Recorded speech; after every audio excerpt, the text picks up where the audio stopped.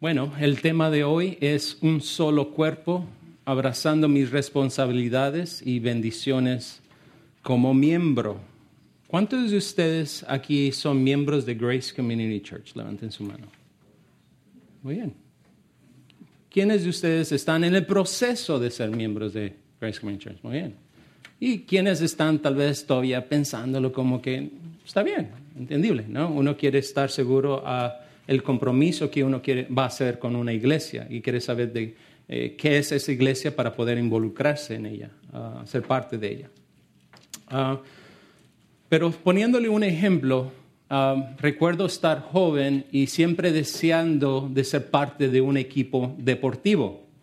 En un equipo deportivo, bueno, habían varias opciones cuando estaba joven. Estaba el fútbol, el básquetbol, y no se confundan por mi estatura. Nunca fui bueno en el básquetbol. Muchos asumen eso por la estatura, pero no. Y debido de que es asombrante cómo Dios ha dotado a personas con habilidades naturales que juegan un deporte, es muy natural para ellos ser estrellas en ese deporte, ¿no? Puede decir, en el fútbol tenemos a Messi, tenemos a Ronaldo, y usted tal vez tiene su jugador favorito. En el básquetbol tenemos a Michael Jordan, hoy en día tenemos a LeBron James, que físicamente y naturalmente han sido dotados con habilidades normales para ellos. Pero también tenemos el otro tipo de persona que no tiene esas habilidades naturales. De hecho, tiene que esforzarse, tiene que practicar, tiene que hacer ejercicio una y otra vez para tratar de ser un buen jugador. Y tenemos en la historia de varios deportes tales tipos de personas, ¿no? Tenemos aquellos que han sido dotados y aquellos que han llegado a ser estrellas, pero que tuvieron que esforzarse continuamente. Pero sería extraño si una persona desde pequeño se esforzara, entrenara horas y horas de sudor y de dolor, a veces tal vez se termina lastimando por tanto practicar, y está ahí temprano en las prácticas, busca oportunidades de ser parte de un equipo y no le dan, lo rechazan, pero sigue adelante, sigue practicando, sigue tratando y por fin tiene la oportunidad. El coach lo llama, es parte del equipo, él está contento y no solamente el coach le da el permiso de estar en el equipo, pero también le da la oportunidad de jugar. Y el jugador entra al campo y no hace nada. No hace nada para ayudar al equipo. Uno diría, ¿qué le pasa a este hombre? Tanto esfuerzo, tanto trabajo, tanto sudor, ¿para qué? Para solamente tener la oportunidad y no hacer nada para contribuir al equipo. Bueno, cuanto más incomprensible es cuando un creyente que ha recibido todo por gracia, es decir, su nuevo nacimiento, el perdón de sus pecados, una posición justa delante del Dios Santo, que tiene el Espíritu Santo morando en su corazón, que ha sido dotado espiritualmente con un don espiritual y que ahora forma parte del cuerpo de Cristo Jesús, la familia de Dios, que es un coheredero de las bendiciones espirituales, que es un embajador del Evangelio y miembro del cuerpo de Cristo Jesús, que asiste a una iglesia y no haga nada para contribuir al cuerpo de Cristo Jesús. En comparación, se puede decir, en diferencia a aquellos que han sido dotados en un equipo deportivo, es natural. Pero ninguno de nosotros puede decir, ¿sabes qué? Yo contribuí para mi salvación. Yo contribuí para hacerme miembro de la familia de Dios. Sabemos que es una obra única de Dios. Él nos eligió desde antes de la fundación del mundo. Él llevó a cabo cuando estábamos muertos en nuestros delitos y pecados, nos concedió vida para que creamos el Evangelio. Y no solamente eso, Él nos ha colocado en una familia que es la iglesia. No estoy diciendo, hermanos, de que hay un versículo específico en la Biblia donde dice que debes hacerte miembro de una iglesia local. Pero sí hay 5 razones bíblicas principales por las que debieras hacerlo. Número 1, el ejemplo que encontramos en la iglesia primitiva. Lo vemos esto a través del libro de Hechos. 2, el gobierno dentro de la iglesia, los pastores, ¿no? Que están en cargos del rebaño. 3, la práctica de la disciplina eclesiástica. Es imposible llevar a cabo la disciplina de la iglesia cuando un hermano rehúsa arrepentirse, porque el mandamiento dice que después de llamarlo a solas y ya traer 2 o 3 personas con uno para llamarlo a arrepentimiento, dice que debes traer el asunto a los ancianos de la iglesia. Pero si no existiera una membresía formal dentro de la iglesia, ¿a quién vas? ¿A cuál pastores? ¿A cuál iglesia? Si no existiera una membresía formal. La 4, la exhortación de la edificación mutua. Estos ejemplos muestran que se necesita una membresía formal dentro de la iglesia. En el libro de los Hechos encontramos que no había distinción entre los seguidores de Cristo y la iglesia.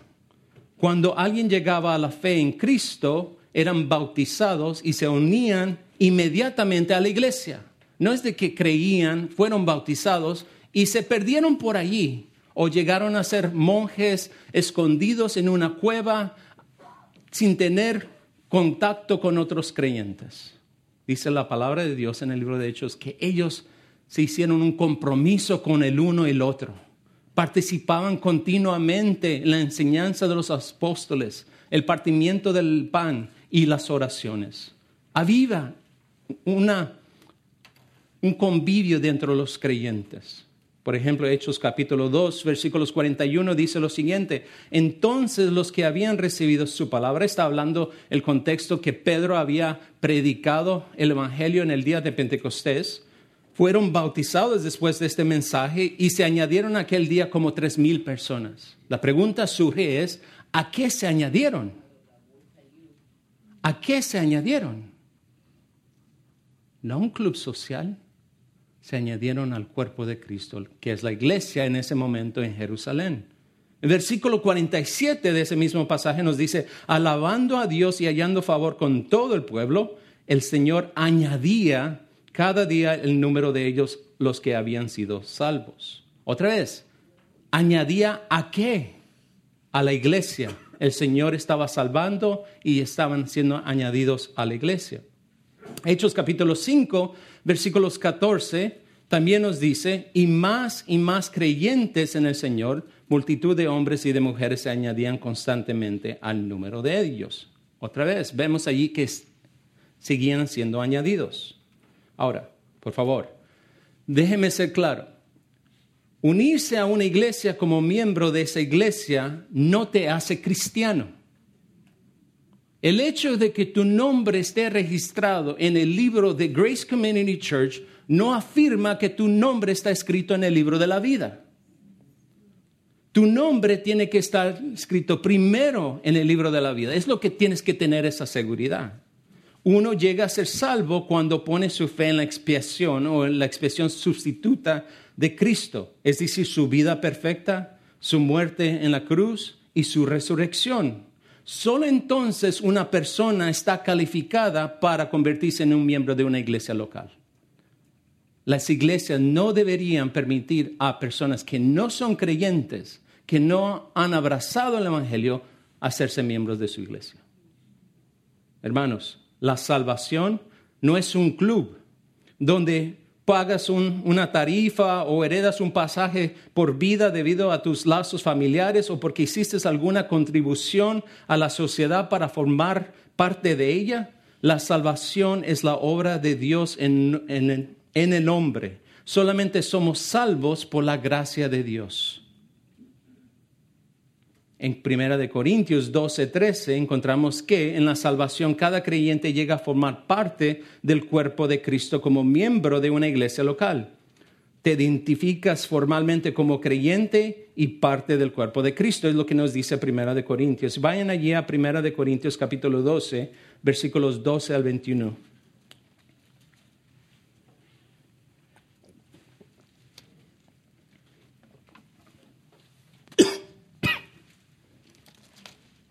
Disculpen. Primera de Corintios, capítulo 12, versículos 2 al 21. Dice así la palabra de Dios: porque así como el cuerpo es uno y tiene muchos miembros, pero todos los miembros del cuerpo, siendo muchos, son un solo cuerpo, así también Cristo.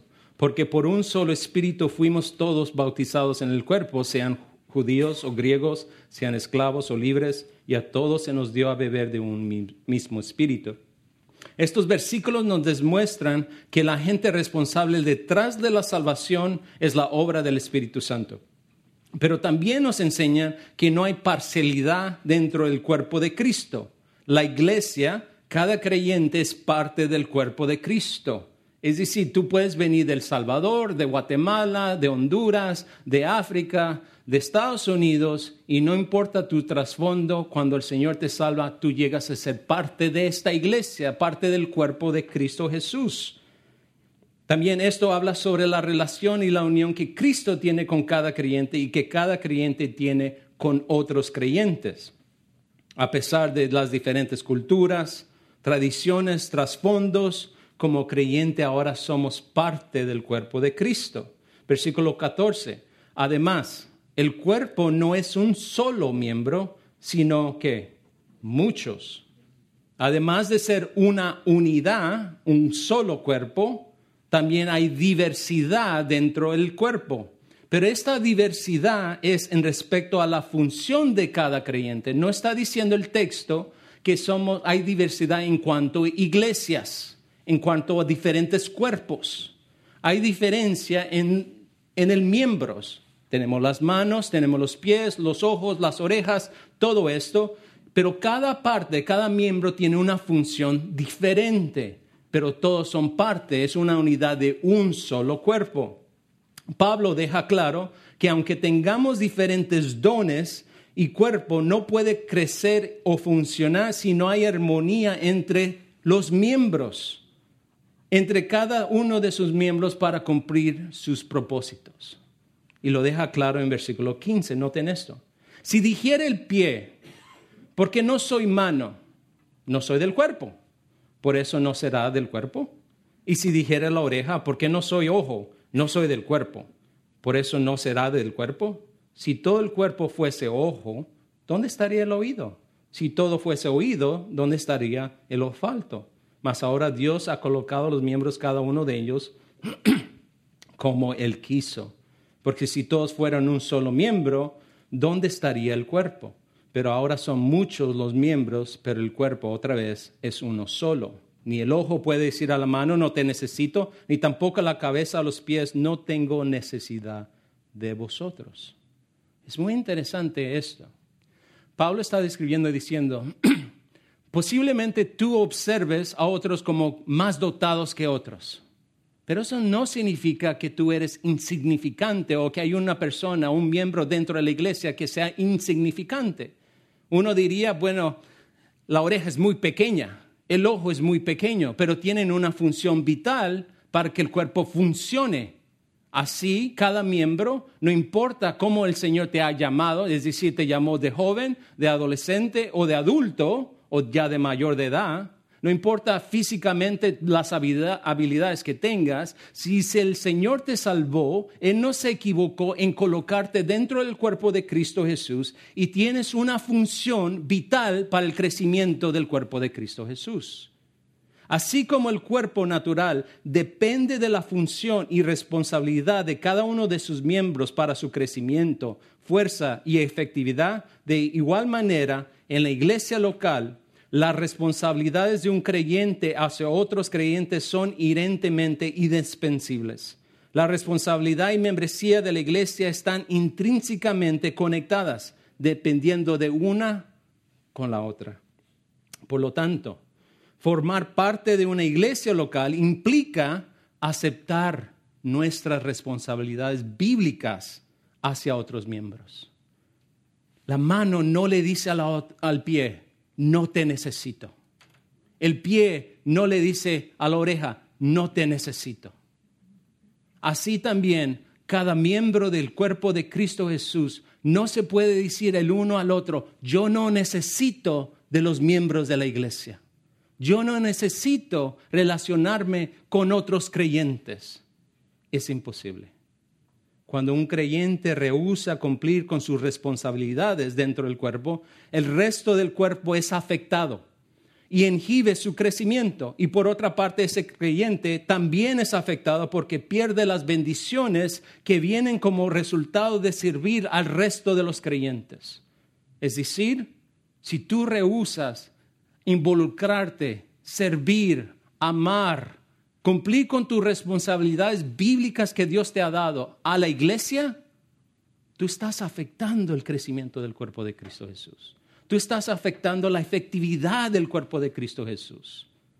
Tú tienes un lugar dentro del cuerpo de Cristo Jesús que es vital e importante para el crecimiento de cada uno de nosotros.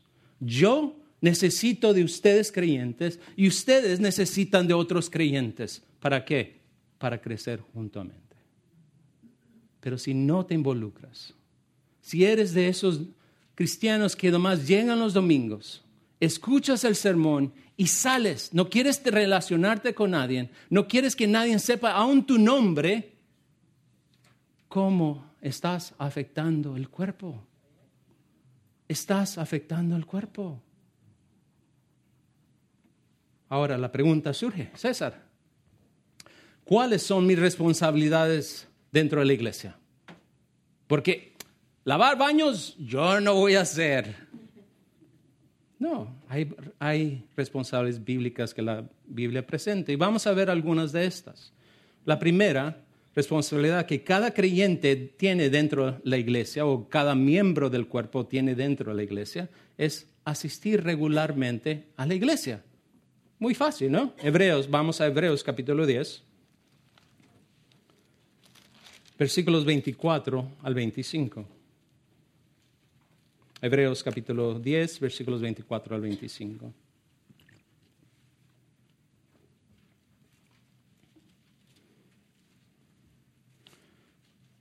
Versículo 24. Y considerémonos unos a otros para estimularnos al amor y a las buenas obras. Noten allí de que es un mandamiento, no es una opción, una sugerencia. El autor de Hebreos dice que debemos, como creyentes, estimularnos. La palabra allí, en el original, habla de causar, provocar. Usamos ese término a veces de provocar, me provocó a enojo, me provocó a ira, ¿no? Las acciones de otra persona, la actitud de otra persona, las palabras de una persona nos provocan a cosas. Bueno, el autor de Hebreos está diciendo que debemos provocarnos, estimularnos los unos a los otros al amor y ¿qué más? A las buenas obras. Pero no puedes llegar a hacer esto si no cumples el versículo 25. No dejando de congregarnos como algunos tienen por costumbre, sino exhortándonos y tanto más cuando veas que aquel día se acerca. No dejando de congregarnos. Es imposible cumplir con este mandamiento de estimularnos, como también los otros mandamientos del uno al otro, si no nos reunimos regularmente. La expectación no es que nunca vas a fallar a la iglesia. Sabemos que debido a enfermedades, emergencias, a veces vacaciones, ¿no? Con la familia, habrá tiempos donde no estarás presente dentro de la iglesia. Pero el punto es que como miembro tu prioridad será congregarte junto con otros hermanos para adorar al Señor y servirnos los unos a los otros. No dejando de congregarnos, dice el autor de Hebreos.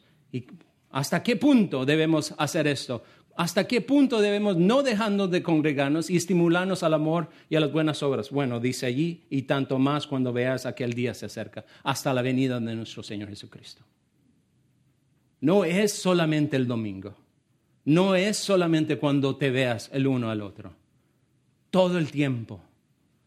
Tu deber es, y lo puedes hacer, y vamos a estar viendo una de las áreas en las cuales puedes hacerlo sin estar presente aquí en el domingo, puedes ir durante la semana, es a través orando por los hermanos. Orando por los hermanos. Ahora, la pregunta es, que no debería ser así, pero muchas veces buscamos cuál es el beneficio. ¿Cuál es el beneficio de yo congregarme continuamente? ¿Cuál es el beneficio que yo voy a obtener al estimular a mi hermano a las buenas obras y al amor? ¿Qué beneficio voy a recibir yo? Y realmente no debería ser esa pregunta. Como creyentes, entendiendo la gracia que hemos recibido en Cristo Jesús, lo que Dios nos ha dado a nosotros, lo que Él ha hecho por nosotros, eso debía ser suficiente de motivarnos a involucrarnos y servir a otros. Pero, recibirás cuando tú practicas estas cosas de estar continuamente congregándote con tus hermanos, estimular a otros, es que estarás continuamente expuesto a la palabra de Dios. Si dejas de congregarte, ¿cómo vas a ser expuesto a la palabra de Dios? ¿Cómo vas a ser exhortado? ¿Cómo vas a ser animado? ¿Cómo va a ser tu vida edificada si no estás escuchando la palabra de Dios? No, hermanos, no pensemos como la gente que dice una vez al año no hace daño, voy a la iglesia. O de vez en cuando sienta. Tu prioridad, tu deber como cristiano, estar debajo la enseñanza bíblica de nuestros pastores. Y lo haces al congregarte regularmente. Hechos capítulo 2, versículo 42, ya lo leímos, se lo leo una vez más. Y se dedicaban continuamente a las enseñanzas de los apóstoles, a la comunión, al partimiento del pan y a la oración. Vemos que allí, que la iglesia primitiva practicaba el de congregarse continuamente para estar debajo de la enseñanza bíblica. Hermanos, tenemos un enemigo que anda como león rugiente mirando a quién puede devorar. Y algo interesante que uno mira, el ejemplo de varios. Desafortunadamente, a veces podemos aprender de aquellos que están en pecado. Por ejemplo, es el patrón de una persona que no está caminando bien con el Señor. 3 cosas suceden en su vida. 1, deja de congregarse. Deja de tener comunión o contacto con otros creyentes. ¿Por qué? Porque sabe que su vida no está bien y no desea ser confrontado. No desea tener esa convicción en su corazón. Y el Espíritu Santo, si es un creyente, le trae esa convicción en su corazón que está caminando mal. Por lo tanto, se aparta, que no quiere estar alrededor de otros creyentes. La segunda, ya no está leyendo la palabra de Dios. En su casa, ni la toca. La Biblia está agarrando polvo y durante los domingos pues la sacude para agarrarla y traerla a la iglesia. Y tercera, su vida de oración ha flaqueado. Está parando de orar. Si esto te está identificando a ti, peligro, cuidado. Porque poco a poco vas a ver que tu vida espiritual se va a estar decayendo. Pero ¿cuál otra bendición recibimos como creyentes al practicar Hebreos 10? También recibirás el ánimo y cuidado espiritual de parte de otros. Gálatas capítulo 6, versículo 2 dice sobre llevar las cargas los unos de los otros y cumplir así la ley de Cristo. ¿Cómo es que otros te pueden ayudar en tu caminar con Cristo si ni saben quién eres tú? Llegas a la iglesia y huyes rápidamente como que se te está quemando algo en la estufa. Y muchas veces, ¿quién de nosotros puede decir, yo tengo mi vida espiritual perfectamente? No, todos nos necesitamos los unos a los otros. Todos pasamos por tentaciones. Todos pasamos por pruebas y necesitas el cuerpo de Cristo Jesús de vez en cuando que venga a tu lado y te ayude a estar orando por tus necesidades, por esa prueba que estás pasando, por tu debilidad espiritual. Tal vez necesitas un tipo de discipulado que te ayude a caminar para obedecer al Señor, pero si te apartas de congregarte no vas a recibir eso. Entonces después puedes mirar hacia atrás y dices, ¿qué me pasó? ¿Cómo llegué a este punto? ¿Cómo me he alejado tanto del Señor? Bueno, te apartaste de la iglesia. Te apartaste de la comunión con los santos. Esa es una bendición en tu vida que el Señor ha establecido para cuidarte, para protegerte.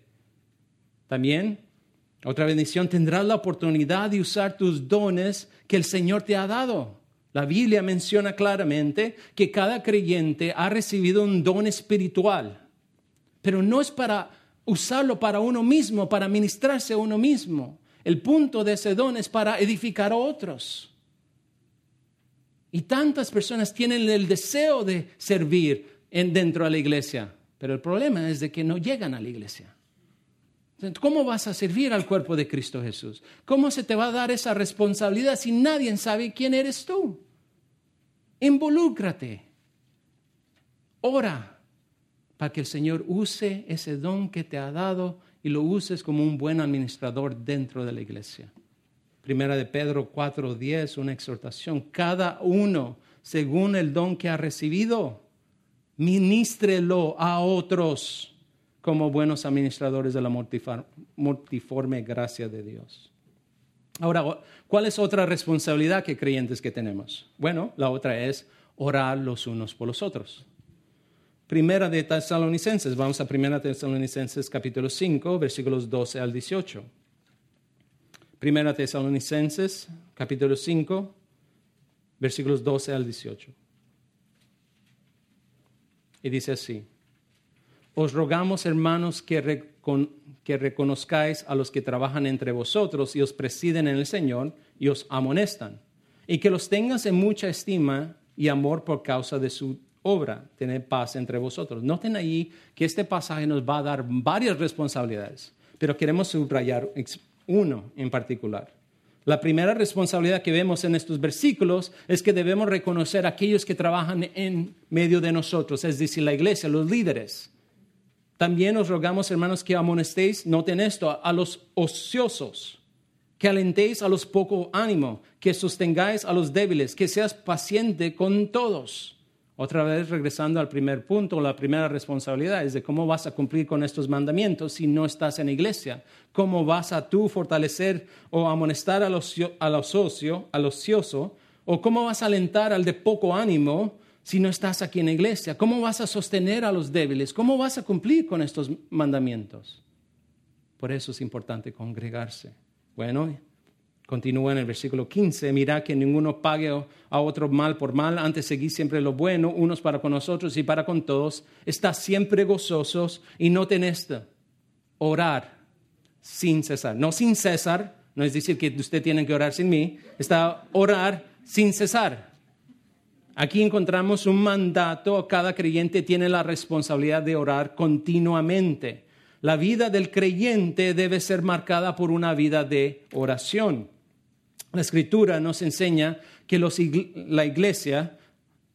miembros de la iglesia primitiva se dedicaban a orar juntos y a orar unos por los otros. Por ejemplo, Hechos capítulo 1, versículos 14 dice: todos estos perseveraban unánimes en oración y ruego con las mujeres, con María, la madre de Jesús, y con sus hermanos. También en Hechos capítulo 2, versículo 42, otra vez, después se entregaron habitualmente a la oración. Y a lo largo del Nuevo Testamento vemos la importancia que la oración jugó entre los creyentes. Los creyentes, recuerdan, en el libro de Hechos, estaban orando por Pedro, por la liberación de Pedro que saliera de la cárcel. También miramos que Pablo en Colosenses capítulo 4, versículo 3, Colosenses capítulo 4, versículos 3, que Pablo le pide oración a los hermanos de Colosas que estén orando por él. Y dice lo siguiente: orar también al mismo tiempo por nosotros. Pregunta: ¿Pablo no podía orar por sí mismo? Claro que sí. Pablo está orando que el Señor abriera oportunidad para compartir el evangelio con otros. Pero él le está diciendo a otros creyentes que también tienen la responsabilidad de orar el uno por otro. Les dice: para que el Señor nos abra una puerta para predicar la palabra a fin de dar a conocer el ministerio de Cristo, por el cual también estoy preso. Pablo está deseando que estos creyentes sean parte también de lo que el Señor está haciendo en el ministerio de Pablo, que nos implica de que cuando tú estás orando por un ministerio, tú estás siendo parte, como que si tú estuvieras ahí mismo como predicando el evangelio.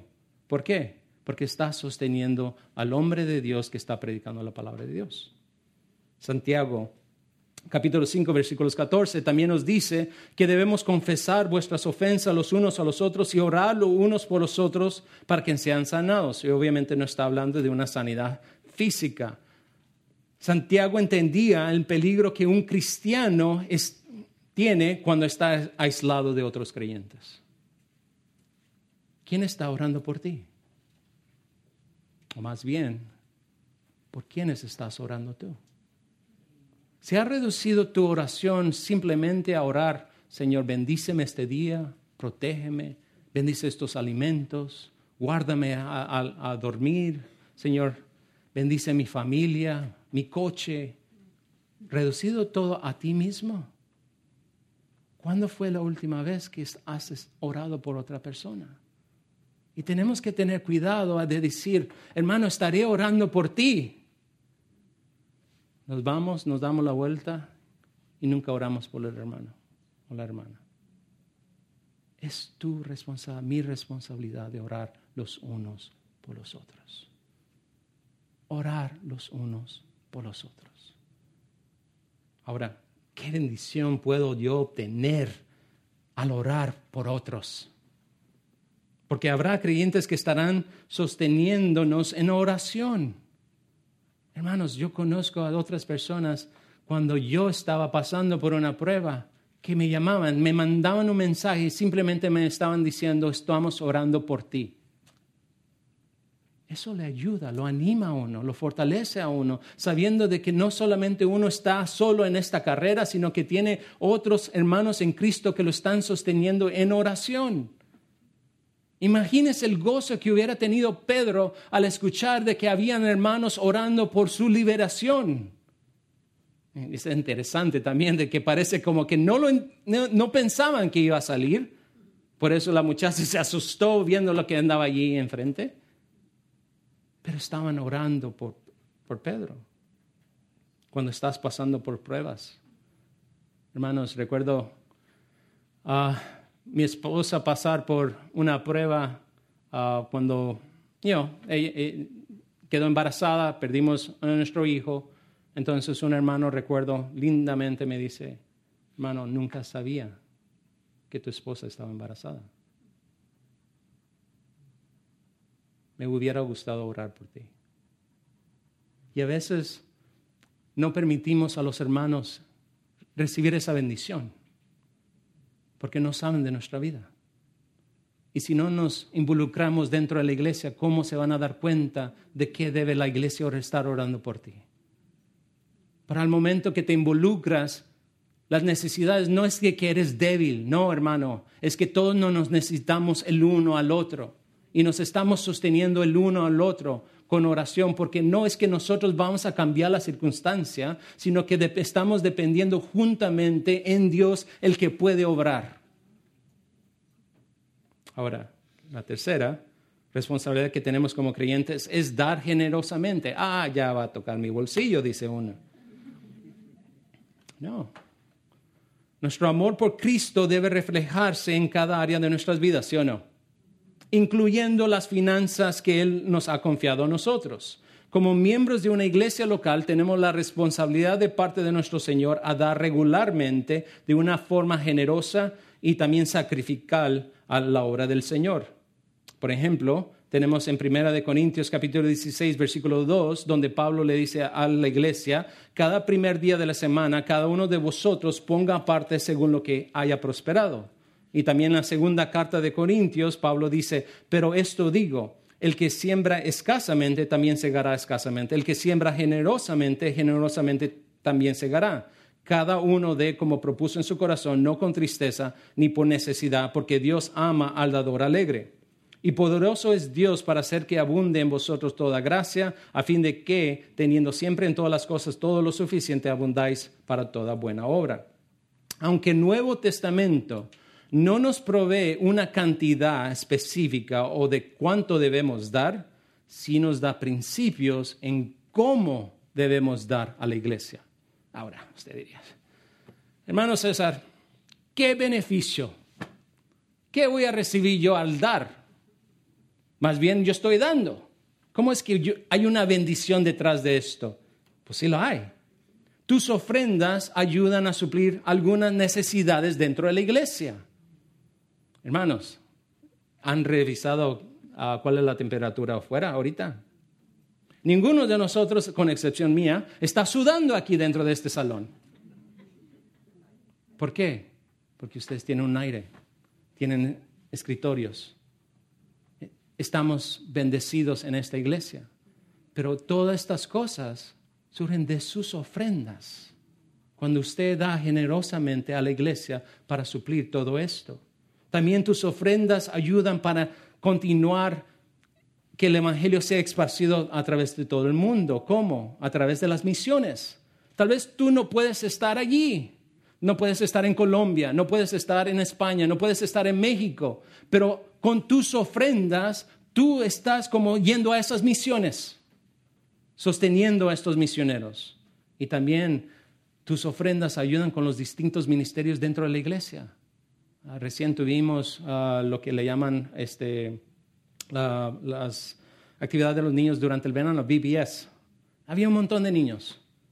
¿Ustedes creen que ellos pagaron por cada de su comida? No, pero generosamente los hermanos de la iglesia han dado y ofrendado que permite a la iglesia hacer tales actividades con el propósito de que estos niños escuchen la palabra de Dios, con el propósito que el Señor use esa palabra y los salve a ellos.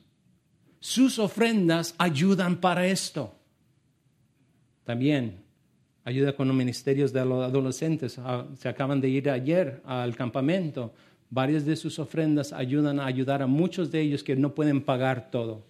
También ministerios especiales, personas que están en sillas de rueda o que no pueden venirse por sí mismos, no tienen transportación. La iglesia puede proveer transportación a ellos por sus ofrendas.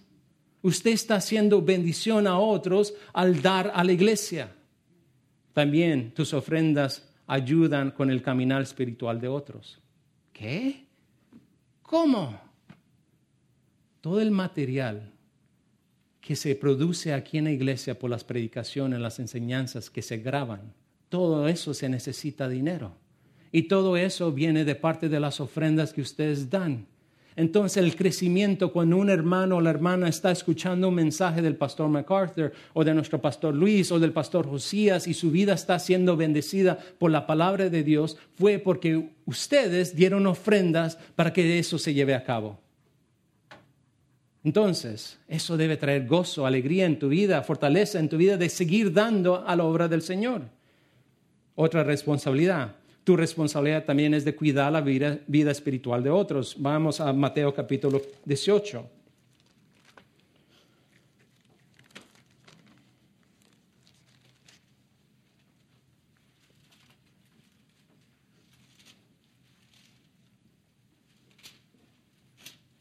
Mateo capítulo 18, versículo 15 al 18. Dice así la palabra de Dios. Por tanto, si tu hermano peca contra ti, ve y repréndele estando tú y él solas. Si te oyere, has ganado a tu hermano, mas si no te oyere, toma aún contigo a uno o dos, para que en boca de 2 o 3 testigos conste toda palabra. Si no los oyere a ellos, dilo a la iglesia, y si no oyere a la iglesia, tenlo por gentil y publicano. De cierto os digo que todo lo que ates en la tierra será atado en el cielo, y todo lo que desatéis en la tierra será desatado en el cielo. Noten que en el versículo 18 no está en el contexto de oración, no es de que está hablando de una reunión de oración donde solamente aparecen 2 personas y para animarse dicen el uno al otro, bueno, el Señor está en medio de nosotros porque dice Mateo. El contexto allí es la disciplina eclesiástica. Entonces ahí vemos en versículo 15 la responsabilidad que cada creyente tiene con otros creyentes. Es decir, tú debes mirar la vida espiritual de otros. Si tú miras a tu hermano andar en pecado, ¿cuál es tu deber? No dar la vuelta, hacerte el ciego, sino de que debes ir con tu hermano, debes ¿qué? Reprender a tu hermano, mostrarle bíblicamente que él está en pecado. No debes ir a compartir el chisme a los demás, a los hermanos. Mira lo que me encontré, el hermano está en esto, la hermana está en tal. No, tu deber primordial es ir con esta persona a solas, enseñarle bíblicamente que está en pecado, llamarle amorosamente a arrepentimiento. Y si él se arrepiente, dice que debes tomar a tu hermano una vez más a la comunión. Versículo 16, si no te oyere, si no quiere arrepentirse, debes llamar 2 o 3 testigos, no con el propósito de echarte porras a exhortar al hermano, sino con el propósito de ser testigos de que tú le estás exhortando bíblicamente y que el hermano, porque no está implicando que todavía es hermano, no hemos llegado al paso número 4, que debes considerarlo como hermano, y entonces ellos están confirmando que tú lo exhortaste bíblicamente y él ha rehusado arrepentirse. Versículo 17, después de esto, si no te oyere, dilo a la iglesia. En el contexto estamos hablando de ancianos. Si no oyere a la iglesia, tenelo por gentil y publicano. Ahora, es un proceso el de la disciplina, pero es un deber que todos tenemos. No es una sugerencia otra vez de que, bueno, veo a alguien en la iglesia pecar, pues no, yo no me voy a meter porque no me quiero meter con nadie. No, Mateo dice, si tú ves a tu hermano, debes ir tú a llamarlo a cuentas. Ahora, ¿cuál es la bendición o cuál es el punto de todo esto? Es muy importante porque el contexto de Mateo capítulo 18, versículos 15 adelante, viene en el contexto donde Jesús acaba de hablar de la oveja perdida. Noten allí de que en el versículo 10 dice, mirad que no os menosprecéis uno de estos pequeños, porque os digo que sus ángeles en los cielos ven siempre el rostro de mi Padre que está en los cielos, porque el Hijo de Hombre ha venido para salvar los que había perdido. Y entonces menciona acerca de la oveja que tenía 99 ovejas y se había descarriado una, deja las 99 y va en búsqueda de la que estaba perdida. ¿Qué es lo que está Jesucristo enseñando? Y después viene el contexto de la disciplina. Jesucristo está diciendo que cada creyente es valioso para Él. Es algo muy importante para Él. Él está dispuesto a ir como un buen pastor, buscar a la oveja que se está descarriando. Que nos da el ejemplo a nosotros como creyentes de hacer lo mismo. Cuando un hermano o hermana no está caminando bien delante de los ojos de Dios, nuestro deber es ¿qué? Ir y buscar para asegurarnos que nuestro hermano o nuestra hermana está caminando bien delante de Dios. Que ande caminando en santidad, en esencia, que está amando a Dios y está obedeciendo a Dios. Por lo tanto, eso nos ayuda a nosotros a cuidarnos mutuamente. Gálatas capítulo 5, versículo 9 dice, un poco de levadura leuda toda la masa. También, ¿cuál es la bendición a practicar esto? Fácil, de que nos ayuda a mantener la santidad dentro de la iglesia que Dios desea. Los estándares de Dios no han cambiado. Dios odia el pecado y no quiere ver el pecado en nuestras vidas. Desea santidad en su pueblo y ha dejado la disciplina dentro de la iglesia para que no permitamos que el pecado more en medio de nosotros. Esto ayuda a preservar la santidad dentro de la iglesia. También protege el testimonio de la iglesia. Una y otra vez en la clase de membresía les digo a los hermanos, si usted hubiera venido a Grace Community Church y si usted se hubiera dado cuenta que aquí se permite el pecado y se tolera el pecado, que todos andamos en pecado y nadie se corrige. No, porque usted quiere obedecer a Dios, usted quiere honrar a Dios.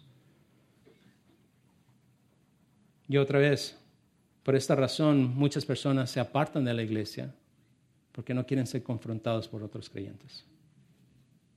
Pero esta es una bendición para ti. ¿Por qué?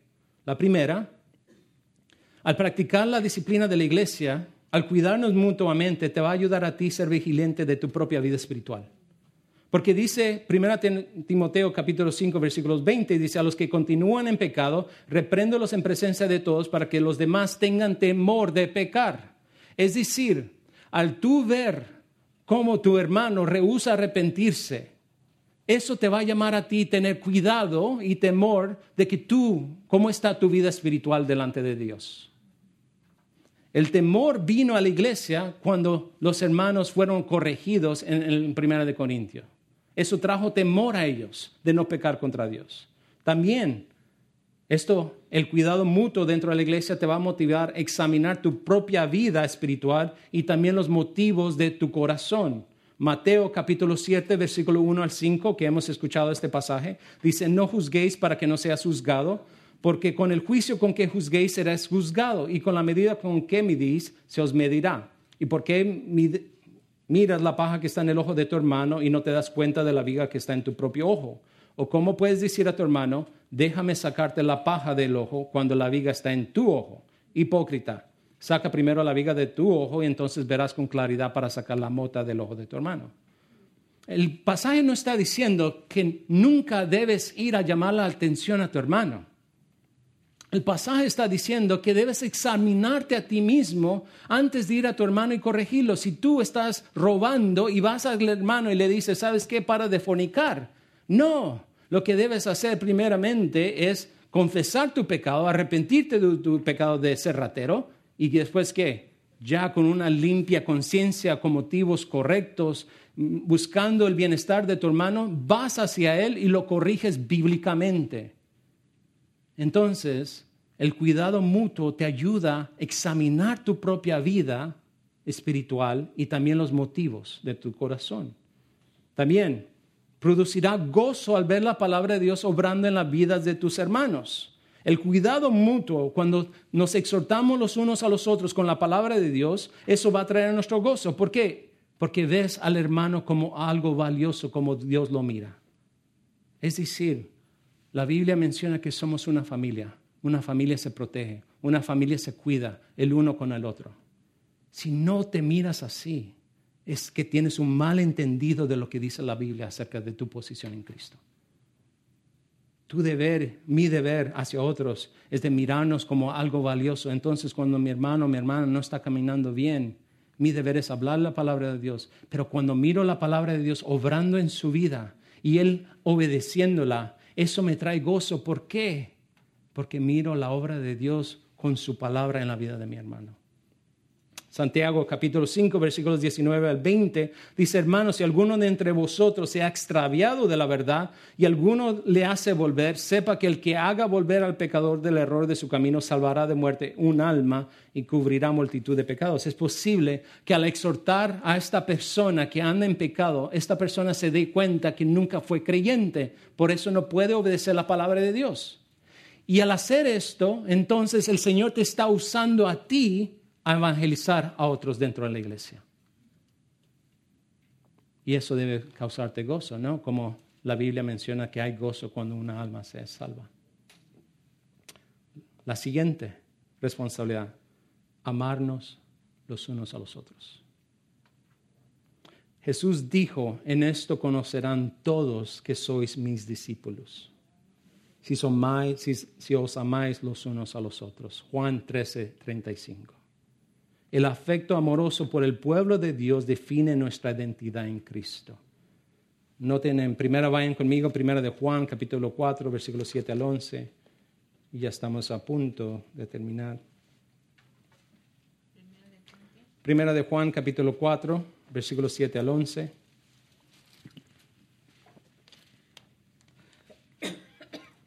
Dice: amados, amémonos unos a otros porque el amor es de Dios. Muy simple. Todo aquel que ama es nacido de Dios y conoce a Dios. El que no ama no ha conocido a Dios, porque Dios es amor. En esto se mostró el amor de Dios para con nosotros, en que Dios envió a su Hijo unigénito al mundo para que vivamos por Él. En esto consiste el amor, no en que nosotros hayamos amado a Dios, sino que Él nos amó a nosotros y envió a su Hijo en propiciación por nuestros pecados. Amados, si Dios nos ha amado así, debemos también nosotros amarnos unos a otros. Implicando de que si tú has entendido el amor de Dios, como resultado, tu vida va a mostrar ese amor hacia tus hermanos. El pasaje es muy claro. No hay otra forma de decirlo, de que si tú eres un creyente y profesas ser creyente, tu vida debe evidenciar eso. ¿Y cómo va a ser evidencia? La evidencia va a ser de tu amor hacia otros creyentes.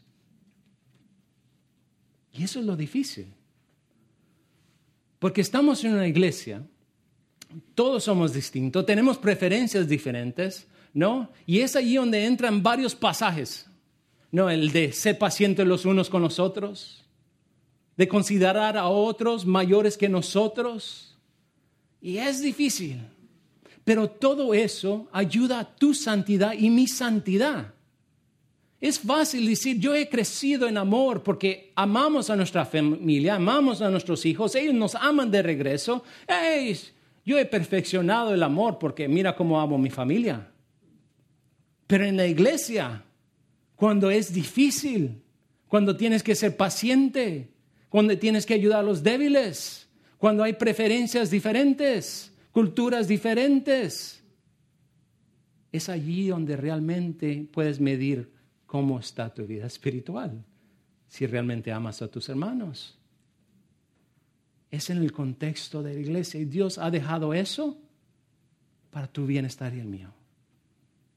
Pero si no te involucras, si no eres parte de la iglesia, ¿cómo vas a amar a los hermanos? ¿Cómo vas a crecer en tu amor? ¿Cómo vas a saber si realmente hay crecimiento espiritual? Todo esto apunta otra vez, hermanos. En el Nuevo Testamento el amor es tangible, activo y se expresa a través del servicio. Cada miembro de la iglesia es responsable de cumplir los pasajes del uno al otro en el Nuevo Testamento. No son sugerencias. Amar los unos a los otros, servir los unos a los otros, ser pacientes los unos con los otros, orar los unos por los otros. Todos estos pasajes no son sugerencias, son tus responsabilidades y mías. Y cuando los cumples, el Señor utiliza eso para bendecir a tu vida espiritual, para que haga crecimiento. Y no solamente eso, pero el impacto como resultado de eso, lo que produce en el mundo. Es un testimonio más fuerte de evangelismo a un mundo caído. ¿Por qué? En el mundo no se encuentra eso. Y si la iglesia refleja lo mismo que hay en el mundo, ¿qué impacto puede tener en el mundo? Puedes tener la Biblia, puedes tener el evangelio correcto, pero si no reflejas eso en tu vida, dentro de la iglesia, van a mirarte y van a decir, eso es mentira, no sirve, no tiene impacto, no hay diferencia. Me quedo bien aquí en el mundo, no necesito a Cristo. Pero el impacto que causa la iglesia es cuando nos cumplimos el uno al otro. ¿Tú crees que no necesitas de otros creyentes? ¿Qué haces con la Biblia? ¿Qué haces con esos pasajes que te exhortan a hacer el uno al otro? ¿Qué haces con esos? Creo que la única opción es de que cierres tu mente a esos pasajes, porque no puedes negarlos. Hermanos, qué privilegio tenemos delante del Señor. ¿No? Antes no éramos pueblo y ahora somos pueblo de Dios. Somos amados por nuestro Padre Celestial. Dice que como Dios mostró su amor para nosotros, de que aun desde que lo conocíamos a Él, andando en nuestros pecados, Él envió a Jesucristo a morir por nosotros. ¿Qué ejemplo más perfecto? Que tal vez el hermano o la hermana no está buscando de ti algo, pero tú, por amor a Cristo, vas a servir al cuerpo de Cristo. Qué privilegio tenemos cada uno de nosotros como creyentes. Le hablo a aquellos que tal vez no son creyentes. Tal vez tú has estado en esta iglesia. Has escuchado el evangelio una y otra vez. La Biblia lo deja claro. Si no crees en Cristo Jesús, en su vida perfecta, su muerte en la cruz y su resurrección, tú no eres parte de la familia de Dios. Tú puedes seguir viniendo los domingos durante la semana, pero al menos que pongas tu fe en Cristo, nunca vas a llegar a ser parte de esa familia. Y te invitamos que pongas tu fe en Cristo para que seas parte de esta familia linda. Y aquellos que ya somos creyentes, pero no te has hecho miembro o todavía lo estás considerando, ¿qué esperas? ¿Qué esperas? Porque tienes responsabilidades que cumplir. Te animo, adelante, sigue adelante.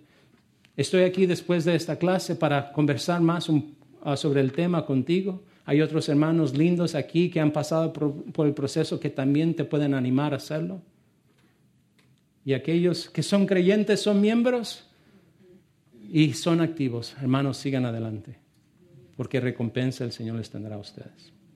Oremos. Señor, eres maravilloso.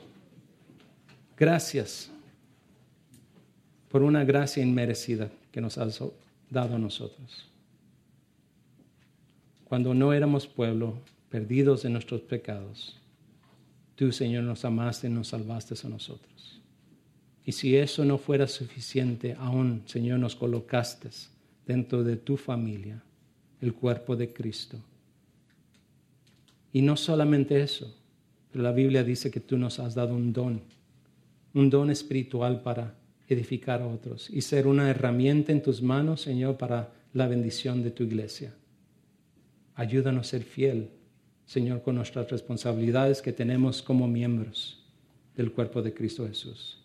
Señor, al salir de este lugar, ayúdanos a estar abierto a esas oportunidades de servicio para cumplir nuestras responsabilidades. Esto te pedimos en el nombre de Cristo Jesús, tu Hijo. Amén.